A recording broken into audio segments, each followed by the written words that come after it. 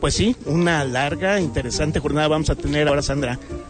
Pues presentar nuestra invitadísima de invitadísimas, Valentina Sendejas Moreno,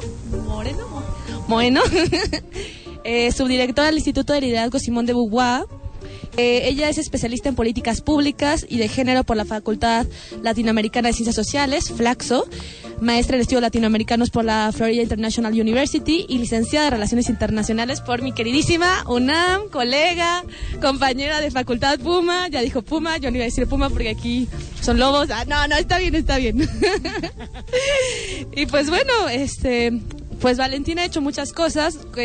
Para quien no sepa, el Instituto de Liderazgo de Simón de Beauvoir es una organización feminista de sociedad civil que tiene un referente en México que impulsa la agenda de igualdad de género. Tiene muchos programas, ¿no? Afrodescendientes y mujeres, género y la parte de doméstica, ¿no? Tiene muchos programas como de política pública y de transversalización del género. Llevan 10 años, si no me equivoco. 20, pero tú llevas 10 colaborando. 7 años. Ah, bueno. La organización. Es verdad. En 2000 se fundó, sí, es cierto. Ahí en la Roma, ¿no? Se fundó originalmente, estaba en Coyoacán. Claro. Pero ahora llevamos un tiempo en la Roma y sí, como tú decías, trabajamos una agenda muy amplia de derechos de las mujeres, derechos de mujeres indígenas, afromexicanas, participación política de las mujeres, y nos importa mucho el tema del trabajo no remunerado que hacen las mujeres, el tema de la inserción laboral de las mujeres. Entonces, tenemos toda una agenda de trabajo sobre feminismo y derechos de las mujeres. Así es, derechos sexuales para no olvidar. Es verdad, sí, Y muy importante. Sí, la doble jornada, que bueno, ya decías, derechos laborales, y pues lo más importante que ahora me viene a la mente es la publicación de la agenda pública para hacer realidad el derecho al cuidado. Sí, ¿no? así es. Que ya nos podrás contar por acá. Sí. Para nosotros ese tema es uno de los centrales porque nos parece que está en el fondo de la desigualdad entre hombres y mujeres. Y es que tradicionalmente, históricamente, el mundo se dividió en dos ámbitos, el público y el privado, Así es. donde los hombres fueron al espacio público y las mujeres se les relegó al espacio privado. Y esto tiene consecuencias muy importantes, como que los hombres son quienes ganan ingresos por trabajo remunerado, son quienes participan en la política pública, son quienes hacen las leyes, hacen la ciencia tradicionalmente, hacen la literatura, y las mujeres hacen un rol fundamental que es cuidar de todas las personas, pero es un trabajo que no se ve y no se paga, ¿no? Entonces creemos que esto está como decía, en el origen de la desigualdad entre hombres y mujeres, y que es muy importante primero visibilizarlo y segundo revertirlo. Es decir, cada vez más mujeres están en el espacio público. Hace mucho que las mujeres trabajamos, ganamos dinero, participamos en política, estamos en medios. Claro. El problema es que los hombres se quedaron solo en ese ámbito, ¿no? Y no pasaron al espacio público privado para compartir las cargas de trabajo. Entonces lo que pasa es que las mujeres pues estamos agotadas, tenemos mucho más trabajo que los hombres porque hacemos estos dos tipos de trabajo. Pues claro, ¿no? Desde hace ya más de 20 años se viene hablando de la doble jornada, y en este sistema que, como tú dices, diferenciado en los géneros, que genera opresión y desigualdad económica, porque el trabajo remunerado jamás ha sido dado o visibilizado en pago líquido, pensando en que la economía es dinero líquido. Y que al final del día, gracias a que esos hombres son líderes o tienen puestos de poder o demás cosas, es porque hubo una mujer que pudo haber sido la abuela, la madre, la tía, la hermana, que cuidó de él para que pudiera estudiar a la universidad, para que pudiera tener un puesto de poder, para que tuviera acceso al conocimiento o nuestros propios conocimientos que ellos se apoderaron. Así, absolutamente. Entonces, como decías, tiene un impacto a nivel doméstico, digamos, al interior de las familias, es decir, los hombres de las familias tienen siempre una mujer que detrás de ellos hace que funcionen las cosas, hace la compra, hace la comida, les cuida, cría a los niños, incluso a hombres que son perfectamente capaces de atenderse ellos mismos, no nada más a personas que necesiten cuidado como bebés, ¿no? Pero también este trabajo que hacen las mujeres tiene un impacto a nivel nacional, ¿no? Eso últimamente se empieza a contabilizar y se han hecho cálculos de cuánto, si se pagara este trabajo que hacemos las mujeres, exacto, cuánto valdría, ¿no? Y se han hecho cálculos de que aproximadamente el 21% del Producto Interno Bruto es equivalente al trabajo no remunerado que hacen las mujeres. Es decir, esto es más que todo lo que se recauda en impuestos o que todo lo que se genera en industria de petróleo. Entonces la contribución es infinita, pero no se ve y no se paga, ¿no? Es como un impuesto oculto que hacemos las mujeres y que no se nos reconoce. Claro, que siempre viene muy bien en el sistema capitalista, porque no hay que nombrarlo y entonces hay un ahorro, ¿no? Ahí están muchos movimientos, de los movimientos de las mujeres que dicen, si nosotras dejamos de parir para el mundo, porque no hay obreros que sostengan este mundo, ¿no? Y entonces también, si pensamos en situaciones de cuidado, pues siempre, hasta antropológicamente pensado, la mujer va a tener un lugar otorgado en la familia para cuidar a su padre o a su madre, ¿no? Entonces otra vez va a ser otro cuidado, no solo el cuidado de la infancia, sino el cuidado de las personas adultas mayores, que vuelve a recaer en las mujeres y que vuelve a recaer en la ausencia de este trabajo invisibilizado económicamente de que se esté pagando, en la ausencia de acceder a otros espacios y demás situaciones, ¿no? Súper intransigentes, vulnerables y violentas, ¿por qué no decirlo así? Así, porque el otro lado de esto es, por un lado, es todos los aportes que tiene este trabajo que hacen las mujeres, que ya es lo que hemos estado diciendo. Pero la otra cara es cuáles son las consecuencias para las mujeres de dedicarse a este trabajo, ¿no?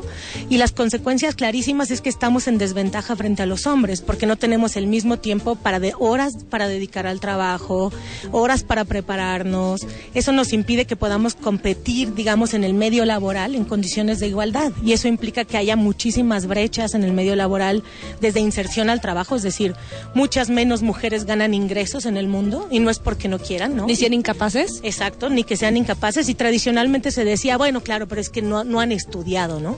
Pero hace mucho que la brecha educativa se cerró, o sea, de hecho las estadísticas actuales muestran que la mayor parte de la población que trabaja, las mujeres tienen mayor grado de estudios que los hombres, ¿no? Entonces el argumento de que no ganamos lo mismo, no trabajamos en la misma medida que los hombres, es porque no estudiamos o porque no queremos, se ha desmontado hace mucho, ¿no? O queremos invisibilizar la categoría del trabajo, ¿no? Que ahí podríamos hablar del marxismo, en el sentido de lo que no se ve. Y también pensar cómo las leyes nos vienen o no nos vienen a nuestro favor. Alguna vez fue la discusión en la reforma laboral que, por ejemplo, las escuelas, para las mujeres que tenían hijos o hijas, los horarios de salida de los niños y las niñas es temprano. Entonces eso impide que te puedan contratar toda una jornada laboral y que impide que tengas el mismo salario que tu compañero o un varón. O en los puestos de liderazgo, teniendo los mismos puestos, hay personas que tenemos esta diferenciación económica, ¿no? Claro, creo que eso que dices es importantísimo, me parece que es crucial. El mundo laboral se ha hecho asumiendo los horarios del mundo laboral, los requisitos, asumiendo que hay mujeres en las casas que se encargan de cuidar, mientras los hombres se dedican a trabajar. Y eso lo seguimos viendo en que los horarios laborales son incompatibles con las jornadas de trabajo, ¿no? Como tú decías, los niños salen a las 12, a la 1, a las 2 de la tarde de la escuela, cuando las jornadas laborales terminan a las 6 de la tarde. Entonces eso implica una imposibilidad de conciliación tradicionalmente para las mujeres, que son quienes se encargan de cuidar, ¿no?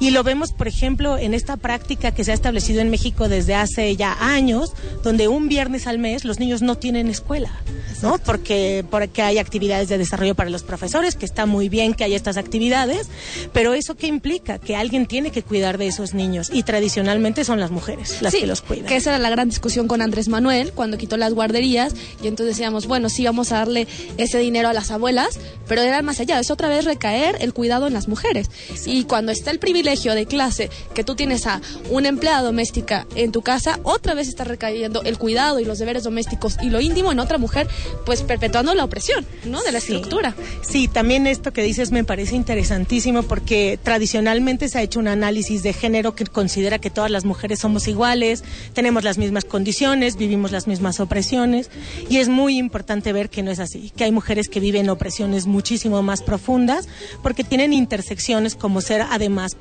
de ser mujer, ser pobre, además de estar en condición de pobreza, ser mujer indígena, y eso implica que tienes todavía menos acceso a recursos que otras mujeres, ¿no? Entonces esto que dices, la carga de cuidado siempre es mucho mayor para mujeres que tienen menos recursos. Y luego podríamos entrar en el tema de las mujeres trans, que es toda una discusión, ¿no? Así es. Entonces, no, es súper profundo. A mí siempre me gusta hacer estos ejercicios, yo lo hago diálogo mucho con mi padre, que espero que me esté escuchando, y que viene de una familia de 5 personas, de las cuales 3 son mujeres, y él es el que tuvo, de los pocos que tuvo acceso a la educación, y es el menor, y siempre le digo, piensa, ¿quién estuvo ahí para que tú fueras a la escuela? ¿Quién te daba de comer? ¿Quién te cuidaba en la siesta? ¿Quién jugaba? ¿Quién hacía contigo la tarea teniendo una diferencia o distancia hasta académica, ¿no? Claro. Y pensar cómo desde las primeras etapas se genera la educación diferenciada de los sexos, y esto no es algo inventado, o sea, ahí podríamos entrar a la discusión de la ciencia y los puestos de poder, porque una mujer,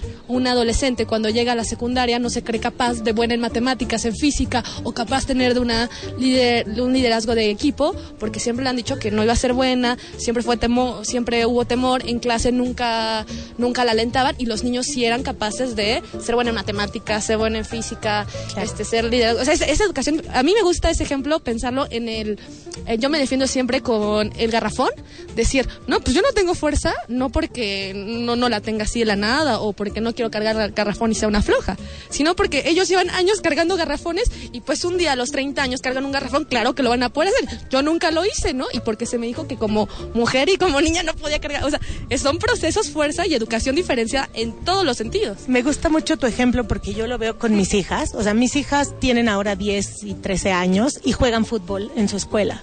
Sin embargo, la brecha que hay entre cómo juegan fútbol las niñas de su edad y los niños de su edad es grandísima. Porque los niños, desde que eran bebés, su papá les daba un balón y practicaron y jugaron, y era normal que jugaran fútbol.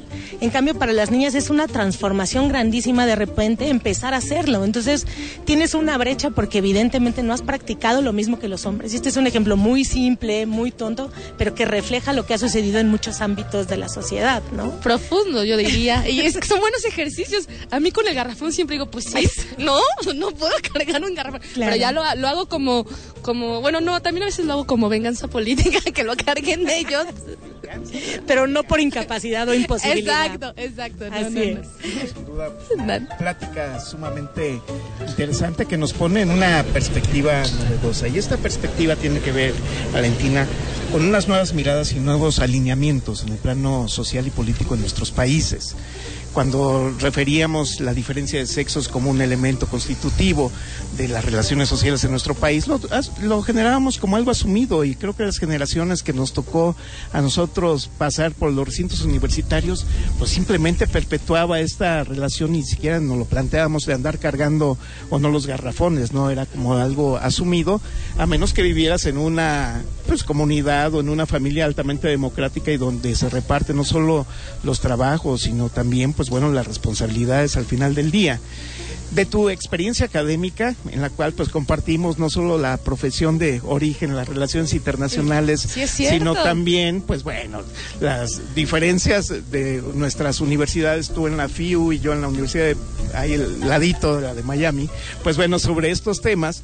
Pues tú sabes que también en aquella sociedad, particularmente en la Florida, es una sociedad altamente machista que reproduce lo mejor, pero también lo peor de nuestra cultura latina, ¿no? En algunos momentos, y romper con esas resistencias ha costado muchísimo trabajo.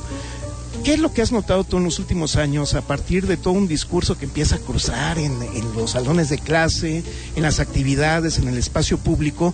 ¿Qué nuevas responsabilidades tenemos y cómo el espacio donde tú colaboras, este Instituto Simone de Beauvoir, nos puede ayudar a incidir sobre algunos temas importantes, no solo a las mujeres, sino a nosotros como hombres? Es decir, siempre decimos, un instituto de mujeres para mujeres, ¿no? Nunca se quieren hacer cargo de sus responsabilidades históricas. Le estoy preguntando, no es cierto, ya nos la tiró, ¿verdad? ¿Cómo le hacemos nosotros? Primero diría que creo que estamos en un momento crucial, o sea, de un cambio de ciclo, un cambio donde las relaciones de género están todo el tiempo en discusión.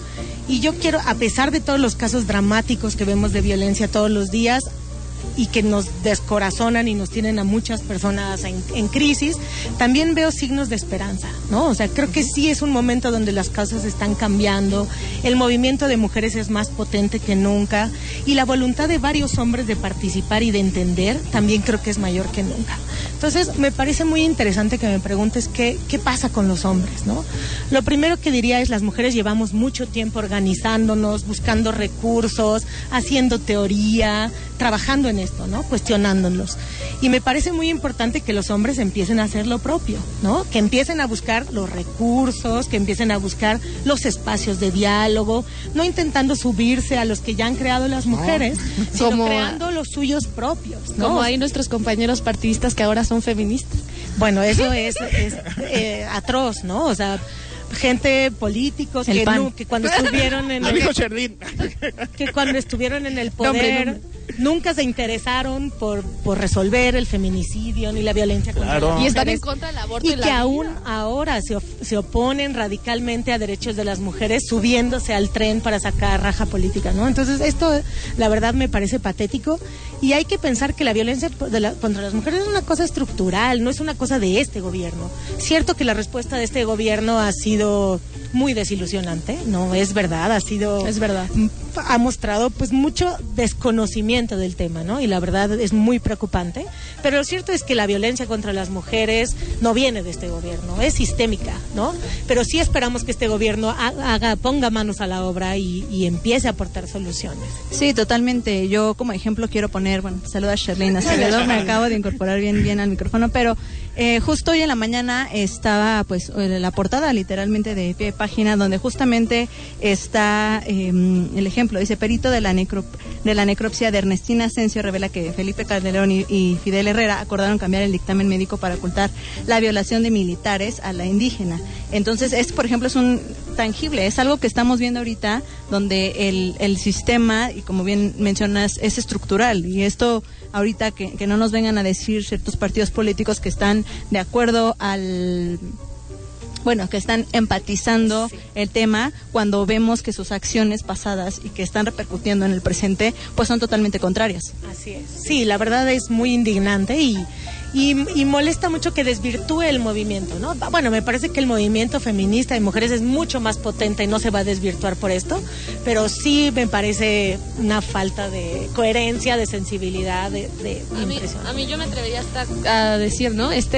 Cuando está en crisis el Estado y en crisis los partidos, el oportunismo político del movimiento histórico, ¿no? Feminista, que ahora es más visible en la Ciudad de México, que ahora es más visible en un tercer mundo, como el oportunismo político es brutal, ¿no? Y entonces, pues, por eso nadie les termina creyendo, ¿no? Luego creo que no hay que perder de vista las causas estructurales de la violencia, ¿no? Uno es las relaciones desiguales de poder, o sea, esto que hablábamos hace rato de la sobrecarga de trabajo para las mujeres, del no poder ser autónomas o no poder tener los mismos ingresos que los hombres, son causas de la violencia, ¿no? Porque como sabemos, la mayor parte de las muertes de mujeres ocurren en el espacio privado, a diferencia de las que ocurren con los hombres, ¿no? Y a manos de parejas, ¿no? Gran parte de las mujeres mueren a manos de sus parejas sentimentales, de gente de su familia. Entonces es una diferencia muy grande entre hombres y mujeres, y siempre habla de una desigualdad de poder entre hombres y mujeres, sumado por supuesto a los altísimos niveles de impunidad que hay en este país. Exacto, y ahí como me leíste la mente, yo pensaba en estos procesos diferenciados de violencia, porque siempre la discusión con el feminicidio, que porque existe como tipificación legal, porque hubo una lucha, y es como siempre recordar, la discusión no es si matan más hombres o más mujeres en este país, matan más hombres, es verdad, la diferencia es la forma, el lugar y el método, ¿no? Yo siempre cuento como antes de matar a una mujer, primero empieza con un toqueteo, luego una violación, luego la asesinas y luego todavía asesinada, no cabe más, hay que hacer uso de la violencia y del poder, y entonces destazar la cabeza, destazar los genitales, exhibir el cuerpo, y los hombres no, los hombres el método sigue siendo violento, pero es distinto, y entonces ahí se genera la diferencia, porque es pues a mano armada, en una trifulca, en una discusión, en el narcotráfico, ¿no? Y entonces ahí radica la diferencia de la violencia en el género. Y cuando hablamos de violencias, también yo quisiera hablar de violencia como es la pobreza, ¿no? Hay un artículo muy famosa que siempre me gusta hablar de aquí en este artículo, ya lo voy a traer, de la violencia y la salud en las mujeres. De cómo las mujeres siempre, la abuela, la madre o la empleada doméstica que sirve el alimento, es la última en servirse, siempre se sirven los restos y siempre se sirve la comida fría. Y por eso hay una investigación de altos índices de problemas sanitarios en las mujeres, porque siempre quedan relegadas y son personas de segunda, ¿no? Tiene todo que ver con los roles de género, ¿no? Exacto. O sea, la mujer virtuosa es la mujer como la Virgen María, ¿no? O sea, inmaculada. Es inmaculada, está al servicio de los demás, no puede afirmar su voluntad, ¿no? Mientras que los hombres tienen que ser fuertes, tienen que ser violentos, y eso está también detrás de los altísimos índices de violencia de los hombres, ¿no? Recurren mucho más fácilmente a la violencia que las mujeres, es verdad. Y también pienso en el tratamiento que hacen los medios sobre los casos de violencia. Totalmente. O sea, algo que me parece muy importante es cuando los medios retratan la violencia, tienden a hacerlo de una forma que se dirige como a ¿qué es lo que pasó individualmente en esta persona? Estaba borracho, tuvo un arrebato de celos, su historia de vida. Es que estaba celoso, es que tenía una historia de vida. Es decir, ¿cómo lo personalizamos y lo volvemos como un caso clínico en vez de ver la cuestión estructural que hay detrás? Las tres cosas que mencionamos. No, detrás de esto no es solo que estaba borracho, no es solo que tuvo una infancia difícil. ¿Cuántas mujeres han tenido infancias difíciles y no van asesinando a sus parejas por la vida, no? Claro, o son madres solteras. Exactamente. Entonces, creo que es muy importante la responsabilidad de los medios de reflejar que esto es un tema estructural. O sea, no es que sea un loco aislado que mata a las mujeres, ¿no? No es que en México nos tocaron todos los locos del mundo. No es así, ¿no? A mí me genera justo de lo que están platicando, me genera esta duda, porque regresándonos hace una semana y media con el caso de Fátima, pues hay un choque como grande, ¿no? Porque también es como, bueno, en las declaraciones está que quien llevó a la niña fue una mujer, y también eso era un debate pues bastante cansado dentro de la discusión mediática, porque era bueno, porque estaban diciendo, bueno, pero ustedes locas, no sé qué, si no saben, porque la vez que al principio estaba la imagen de que según había sido un hombre que se la había llevado a la escuela, luego ya salió que había sido una mujer, y ahí también hay un conflicto, ¿sabes? Que claro, lo que quiero un poco rescatar de todo esto es que al final las acciones que no están justificadas, pero las acciones que dice, que declaró esta Giovanna, me parece que es su nombre, pues dijo, no, es que él me dijo que yo la llevara, que yo se la llevara. O sea, estas acciones que también luego tienen las mujeres ya en un entorno violento para llegar a esos extremos y hacer estas, lo que hizo Giovanna con el caso de Fátima. Entonces ahí, esta perspectiva, ¿tú qué dirías en este caso que fue muy ejemplar? Porque ahí es una violencia que se hizo desde el momento en donde la violencia hacia Giovanna ejercida por el esposo, incluso a los propios hijos, ya las declaraciones después de la tía diciendo que los niños también eran golpeados por este señor, y luego ya la acción que lleva a Giovanna a llevar a Fátima con él, ¿no? Y que cometieran este caso tan atroz. Creo que esto que mencionas es un ejemplo paradigmático de por qué es necesario que el periodismo tenga una mirada de género. ¿Qué quiere decir eso? O sea, quiere decir que en las notas que cubra se cuestione dónde, o sea, las mujeres, las personas que están en esta historia, qué situación de vida tenían, qué acceso a recursos, qué diferencias de poder había entre el esposo y la esposa, entre Giovanna y el hombre, el asesino, cuáles eran los recursos que tenían, cuál era la relación que tenían, porque es muy importante ver cómo cada uno tiene circunstancias distintas que las hace actuar de forma diferente, ¿no? Entonces sí veo que hubo todo el debate de cómo están diciendo que es feminicidio, si fue una mujer quien la secuestró, ¿no? Si es una niña. Y cuando empiezas a entender cómo era la relación de poder entre ellos, esto por supuesto no disculpa lo que hizo la mujer, ¿no? No la disculpa, pero sí pone un cariz distinto al suceso, ¿no? Es decir, puedes ver cómo había unas relaciones de violencia brutal al interior de esa pareja, cómo ese hombre era violento con su esposa y suponemos que también con sus hijas, y cuando das la nota es importante cubrir esos elementos, ¿no? Analizarlos y cubrirlos. Y me parece súper importante retomar cómo pensamos la sexualización de las mujeres y el régimen heterosexual en esto mismo, ¿no? Porque es esta fantasía que nos han vendido en los medios, en el cine, en otros espacios, de tener un contacto sexual con una niña, porque la madre madre lo confiesa, yo prefiero que mis hijos que no pasara con mis hijos, y por eso traigo una niña y se la daba como en venta a su pareja, ¿no? Entonces también es pensar cómo nos piensan en la sexualidad. Claro, ¿no? es terrible, pero es como un reflejo de lo que es esta sociedad, ¿no? O sea, la sexualización de las mujeres, exacto, la utilización de las mujeres y las niñas, la violencia intrafamiliar, el control de una pareja hombre hacia su mujer, la impunidad en la que vivimos en este país. O sea, me parece que es el reflejo de lo que hemos creado, y que espero que sea, no sé, como un momento de decir esto tiene que cambiar, no puede ser. Pues sí, es una reflexión bastante grande, que yo me quedo también con algo que justo pasó el viernes en el programa de Carmen Aristegui, donde ella decía, ¿cuántas Fátimas no hay? ¿No? Este caso de Fátima, pues puso en la mesa el debate de cuántas historias así no hay, porque esto tocó todos los problemas que hay en México, desde la pobreza, la violencia con el niño y la niña, la violencia física, la violencia de la mujer, la discriminación, o sea, todos los temas que se juntan, que tiene este país, están ejemplificados en el caso de Fátima, y creo que eso está para la reflexión y pensar bien las situaciones de violencia que vivimos desde los poderes, en este caso el hombre, y pues... Claro, ¿no? Y vemos situaciones culturales como las diferencias, los estereotipos, los roles de género, pero también omisiones estatales, ¿no? O sea, ¿qué pasa con el DIF, ¿no? Que se habló de una intervención del DIF en la que no había seguimiento. ¿Qué pasa con el sistema educativo, que tiene horarios que son incompatibles, lo que ya decíamos, con la vida laboral? ¿Qué pasa con los niños cuando se acaban las clases? ¿Dónde quedan esos niños, no? Entonces hay un montón de omisiones estatales también.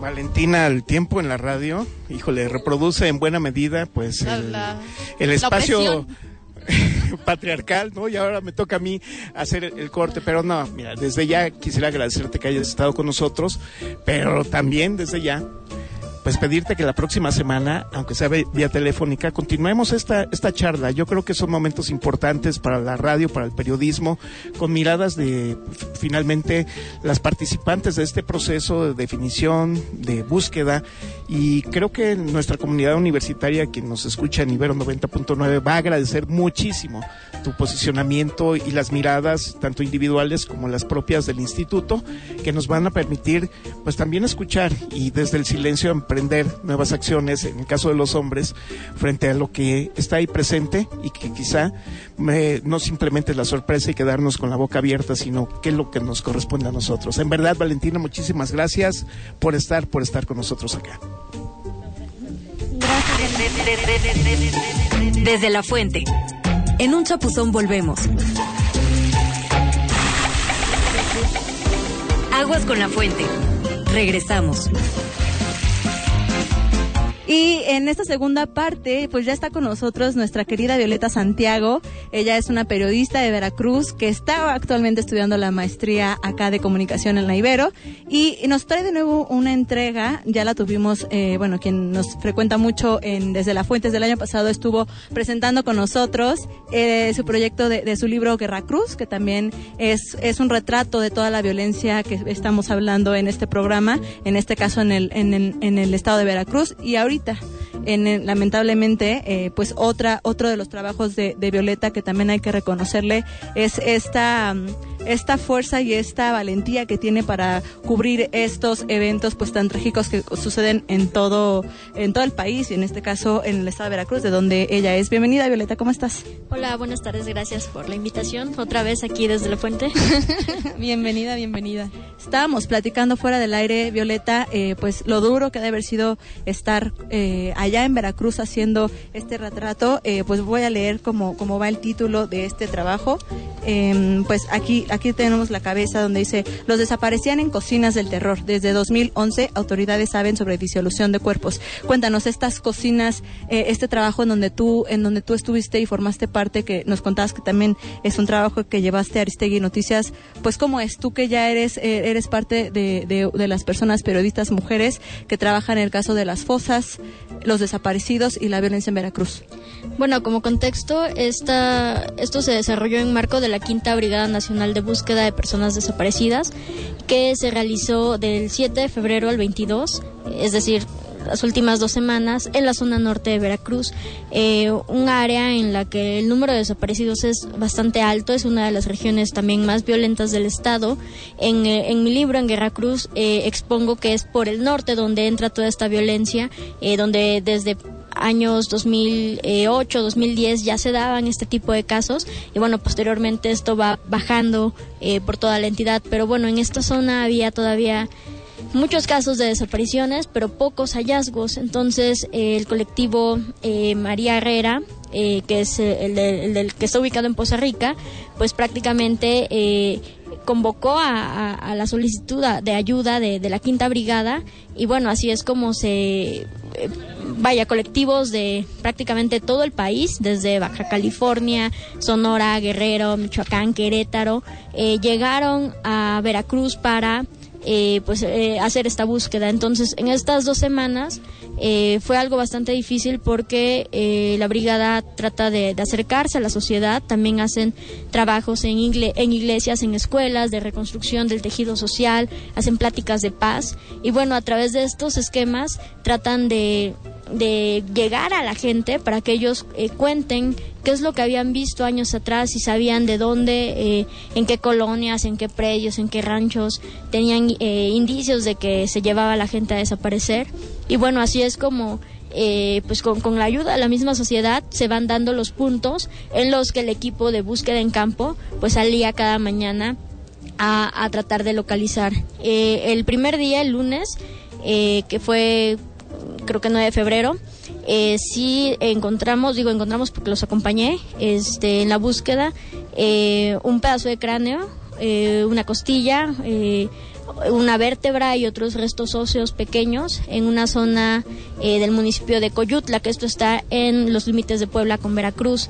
Este fue como que el primer hallazgo. Y bueno, de esta forma la brigada también inició como... es un poco extraño porque... Por un lado es triste dar con estos hallazgos, pero para la brigada también significa mucho encontrar que no encontrar. Entonces, pues de esta forma podemos decir que se inició con el pie derecho, con la idea de que se iban a dar más hallazgos. Y bueno, el martes también se fue a buscar en esta zona, no se encontró nada. El miércoles nada más un fragmento óseo, al parecer de una parte de un brazo, se decía que de una mujer. Y bueno, posteriormente no se encontraba nada. Entonces hubo un momento en el que la avanzada de esta brigada empezó a confirmar algo, que la razón por la que no se iba a encontrar nada, por la que no se hallaban las fosas como tal, era por la existencia de una práctica denominada en este argot como cocinar, como cocinas. Es decir, que en tambos de metal se disolvían a las personas con combustible o ácidos, también aprovechando que esta zona norte es petrolera, entonces había un acceso muy fácil a los pozos, a las zonas en donde se generan los hidrocarburos. Y bueno, se desaparecían a las personas y pues prácticamente no quedaba nada. Entonces en al menos 12 puntos se confirmaron indicios que apuntan a la existencia de cocinas. La brigada no pudo revisar todos los puntos, o sea, prácticamente en la mitad encontraron estos indicios y el resto no los pudieron terminar de revisar. Pero aquí la situación, y es lo que señalo en esta crónica que escribí, que publiqué apenas el viernes. Ahorita también la compartimos en las redes sociales de Ibero. Hay una cuestión que me llama mucho la atención y me salta, porque es como, a lo mejor el ejemplo que pongo no es el mejor, pero a mí me recuerda mucho de cuando ya la realidad no supera la ficción, que a mí esto que estás narrando es totalmente un ejemplo de verdad de un capítulo de Breaking Bad, en donde la gente es disuelta en ácidos para no dejar huellas, para tratar de dejar lo menos manchado el lugar donde se han cometido pues actos atroces y violentos. O sea, literalmente aquí dice, las cocinas son sitios habilitados por los criminales para destazar sus víctimas y meterlas en tambos metálicos de 200 litros de capacidad. O sea, eso es terrible. O sea, tener que ya es un proceso, o sea, ya es un proceso de cómo funciona el deshacerte de los cuerpos. Aquí hay una doble denuncia. O sea, por un lado, lo que significa para las familias que están buscando que sus probabilidades de encontrar un resto óseo con el que puedan extraer el ADN e identificar a algún ser querido, son prácticamente nulas o muy, muy bajas. Entonces, por un lado es este golpe, es la desmoralización de los grupos de búsqueda, es la idea de pensar que posiblemente no los vas a encontrar, y eso es algo muy fuerte para ellos, porque siempre han tenido este ímpetu de decir vamos a buscar, los vamos a encontrar, y de repente encontrarse con esta realidad que ellas creían. El colectivo de ahí del norte, me decía Maricel, la coordinadora del colectivo María Herrera, decía que para ellas era una mentira, que tal vez pensaban que las estaban engañando, y bueno, ya toparse con esto de frente sí es muy desmoralizante. Pero aquí la otra situación, y es lo que señalo en este artículo, es que desde el 2011 las autoridades federales tenían conocimiento de estas prácticas. Esto a través de una declaración a la que otros reporteros yo tuvimos acceso. Es un expediente a nivel federal del ASIEDO, en el que exponen cómo un grupo delictivo se dedicaba a hacer este tipo de situaciones, e incluso señalaban, geolocalizaban a través de Google Maps dos puntos en donde se daban estas prácticas. Es decir, las autoridades tuvieron el conocimiento de al menos 2 ubicaciones entre Poza Rica y Cazones, 2 ranchos. Sabían lo que se estaba haciendo. Había una declaración firmada en la que se usaba incluso esta palabra como cocinar, y a pesar de todo esto, cuando la brigada se encuentra con esta situación, las autoridades federales dicen no sabíamos que estaba sucediendo estas cosas, ¿no? Que existían las cocinas, y obviamente si nos vamos a una investigación, a solicitudes de información, no hay registros de que se hayan intervenido o que se hayan buscado cocinas en la zona norte de Veracruz, a pesar de la existencia masiva de las mismas. Y aparte de esta línea delgada del narcogobierno, ¿no? Porque se reitera la colusión con los Zetas y la Policía Intermunicipal del Norte de Veracruz, con la Policía Ministerial y la Policía Federal, había un como modus operandi en conjunto. Sí, la declaración exponía justamente que la Policía Intermunicipal era copartícipe, en el sentido de que daban vía libre a cambio de dinero para, pues no detenían a las personas que participaban en este tipo de actos. Violeta, yo tengo una pregunta muy concreta, y tiene que ver finalmente con el enunciar, el hablar, finalmente nombrar las cosas como son. Estamos hablando de un crimen de lesa humanidad, estamos hablando finalmente de un tema que rebasa el campo estrictamente de la desaparición, pues finalmente mínima, sino algo ya establecido, progresivo, creciente, que se mantiene como una política pues que finalmente afecta a un grupo social en específico. Es decir, sí estamos hablando de un tema mucho más complejo que la desaparición en sí misma, algo más orquestado, más difundido, más desarrollado. Sí, definitivamente estamos hablando de una... sí, son crímenes de lesa humanidad. Sin embargo, bueno, tenemos el ejemplo con Javier Duarte, que también en su gobierno fue cuando se disparan este tipo de situaciones, y a pesar de todo, él y otros funcionarios pues han sido juzgados, ya se están detenidos o están en libertad, pero por cuestiones administrativas, por cuestiones de dinero, pero no por esta situación. Existe una gran deuda de más de una década en Veracruz para miles de familias que de la noche a la mañana vieron a sus seres queridos desaparecer, ya sea por un secuestro, ya sea por que simplemente se los llevaron, y bueno, no tienen no solamente el saber si su familiar, si su ser querido está vivo o está muerto, y esa certeza, sino que las personas que participaron, incluidas policías y en toda esta cadena de mando funcionarios de alto nivel, pues gozan de total impunidad. Entonces esto es realmente una condición bastante grave si hablamos en materia de derechos humanos, y lo peor es que hasta el momento pues no hay nadie que se haga responsable por esa situación. Totalmente, Violeta. Y otra cosa que también me llama la atención es qué pasa, o sea, tú que estuviste ya ahí con ellos, ¿qué pasa después de que encuentras y te enfrentas a esta realidad donde probablemente hasta ahí llegue en la búsqueda de ciertas personas, de ciertos familiares que estaban buscando?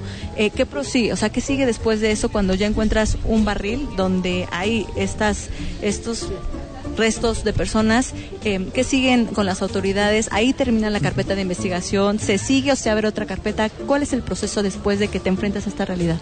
Bueno, aquí la cuestión es que la brigada realmente no trabaja como con carpetas, justamente porque no existen. Entonces la brigada entra, busca y iba acompañada por Comisión Nacional de Búsqueda, por la Comisión Ejecutiva de Atención a Víctimas, también estaba la Policía Federal resguardando y la Agencia de Investigación Criminal y la Procuraduría General de la República. Entonces, cuando se encontraban indicios como ropa o restos óseos, era la Fiscalía General la que se encargaba de procesar estos restos, de integrar, por ejemplo, un catálogo de ropa para que alguien pudiera ubicar tal vez la prenda a través de la misma, o los restos que se lograron hallar, estos procesarlos y pues hacer los exámenes pertinentes para poder proceder a la identificación, es decir, extraer el ADN y comparar con el banco de datos que ya se tiene de los familiares. Así es, Violeta. Pues vamos a establecer comunicación telefónica en este momento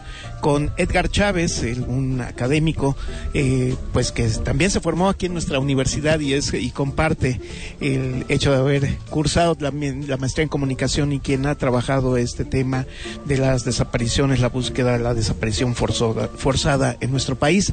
Edgar, hasta allá, hasta el norte de nuestro país, muy buenas tardes y cuéntanos qué sigue, porque finalmente al término de este ejercicio de búsqueda en la brigada, pues yo creo que sigue una importante pues reflexión por parte de los familiares y de las autoridades y de los especialistas, porque no podemos dejar de pensar y repensar que la desaparición forzosa está aquí presente en nuestro país como uno de los grandes lastres y uno de los grandes laceramientos que tenemos. Un fuerte abrazo, Edgar.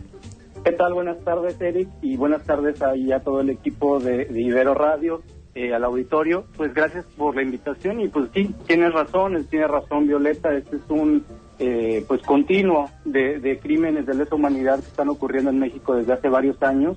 Y pues nos toca también la otra parte de la sociedad cuando preguntan precisamente qué sigue después de las búsquedas de estas brigadas que pues son el ejemplo ahorita pues latente que tenemos en Veracruz, pero que están en todo el país, brigadas que están saliendo todos los días en todo el país y que se están organizando porque pues la ausencia del Estado ha sido permanente durante los últimos años y pues algo tiene que suceder también en este país para que lleguemos a lo que aspiran las víctimas, que es la justicia y la verdad, ¿no?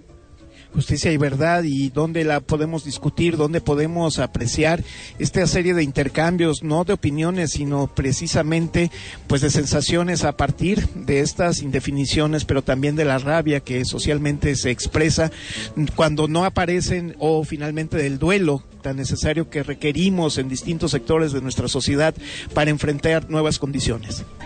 Pues mira, estamos haciéndoles una invitación desde la Rectoría de la Unidad Coajimalpa de la Universidad Autónoma Metropolitana, que está impulsando un esfuerzo para coordinar pues un encuentro, un conversatorio interinstitucional con familiares de personas desaparecidas.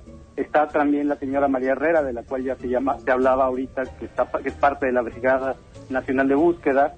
Está la señora Rosa Díaz Neris, la señora Bárbara Martínez, Fabiola Pensado, que son diversas personas que están trabajando en Baja California, en Veracruz, en Sinaloa, y que nos van a poder expresar desde sus propias experiencias, desde sus testimonios, pero también desde su visión y formación como especialistas. Lamentablemente se han tenido que especializar en algo que no les tocaba a los familiares buscar, pero que creo que ahora es muy importante que las universidades, los universitarios, el público en general, tengamos también el conocimiento y este intercambio de conocimiento para poder cambiar un poco la realidad que estamos viviendo. Se va a hacer el día jueves y viernes, 27 y 28 de febrero, a partir de las 10 de la mañana hasta las 3 de la tarde, en las instalaciones de Casa Galván, en Zacatecas, número 94, Colonia Roma Norte. Esto es casi enfrente del Parque Luis Cabrera, para los que medio conocen por ahí, pero si no, pues también está muy cerca el centro médico para los que también llegan a pie y pues quieren asistir. Claro, te saludo, Edgar. Por acá, Sandra Sofía. Qué importante es regresar a la oralidad y la discusión de la incapacidad del Estado que no que ha hecho un país lleno de fosas, y recordar estas experiencias y propuestas de la agenda, y de que pues pareciera que ya nos volvimos expertices, bueno, pareciera no que yo me volví, ¿verdad?, sino en empatía con las familias, de llevar un modo distinto de investigación, ¿no? Desde la tierra, de recuperar la ropa, ver como ciertos indicios que hasta apelan al género o prácticas de estereotipos, y recordar que también la necesidad del rito de regresar a las familias el cuerpo de la persona desaparecida, violada, ¿no? A pesar de que haya un intento de el Estado u otras personas por desaparecer totalmente el registro de nuestra existencia.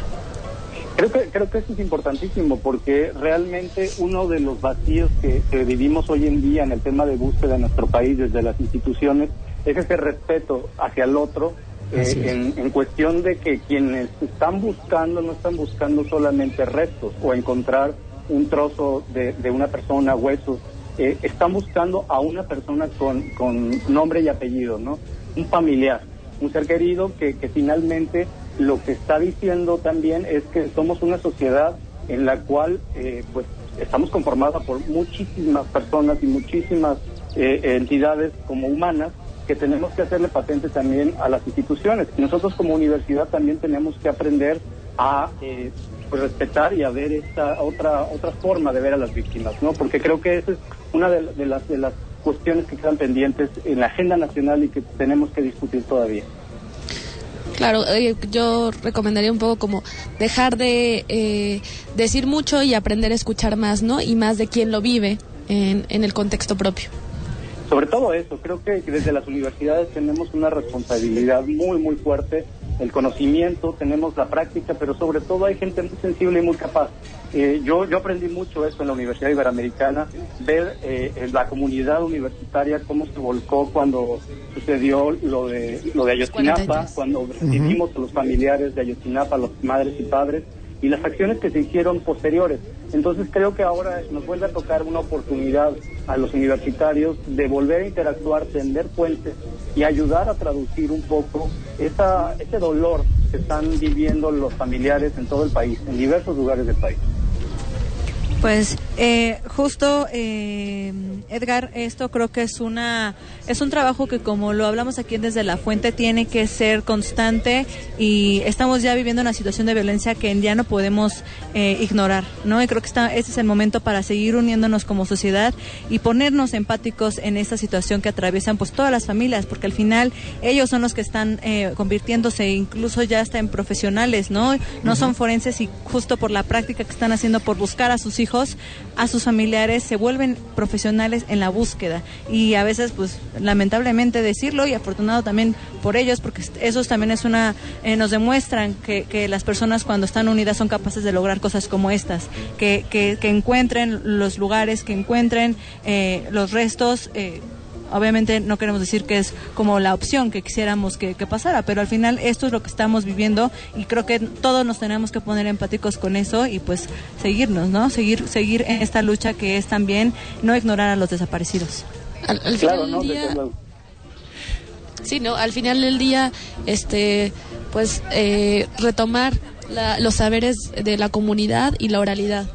Y aquí qué mejor experiencia que con nuestro queridísimo Edgar y también con Violeta, que nos ayudan desde un plano y una perspectiva académica y periodística a estar muy cerca. La tesis de Edgar pues está referido a la desaparición forzada aquí en nuestro país, y Violeta con todas estas posibilidades que nos permites a nosotros seguirte en distintos medios, y gracias por compartirlo aquí desde La Fuente. Gracias, Edgar, hasta allá, y nos vemos este jueves. Gracias, Eric, un abrazo y un saludo a tu auditorio. Gracias, Edgar. Gracias, Violeta, siempre. Gracias. Se fue rapidísimo esta hora, no lo puedo creer. Pero, Violeta, ya sabes que esta es tu casa, y ahorita compartimos literalmente tu programa y todo. Pues compartimos ahorita este link para quien quiera estar interesado, y también sobre el evento que va a tener Edgar en las próximas semanas aquí en Desde La Fuente. Pues muchas gracias por dejarme estar una vez al micrófono. Gracias, Sandra. Gracias, Eric. Gracias a todos, todas. Y Violeta, recuérdanos dónde podemos comprar tu libro. Bueno, ahorita en Amazon, Gandhi, Porrúa, prácticamente cualquier librería. Guerra Cruz. Y se llama Guerra Cruz, rinconcito donde hacen su nido las hordas del mal. Muchísimas gracias. Pues nos seguimos escuchando. Próximo martes, bye. Bye. Buenas tardes. Veamos qué fue lo que dijo. Cada vez más medios, más mensajes, más plataformas. Ante la saturación, nada de choros. Aquí te ofrecemos un referente. Desde la fuente.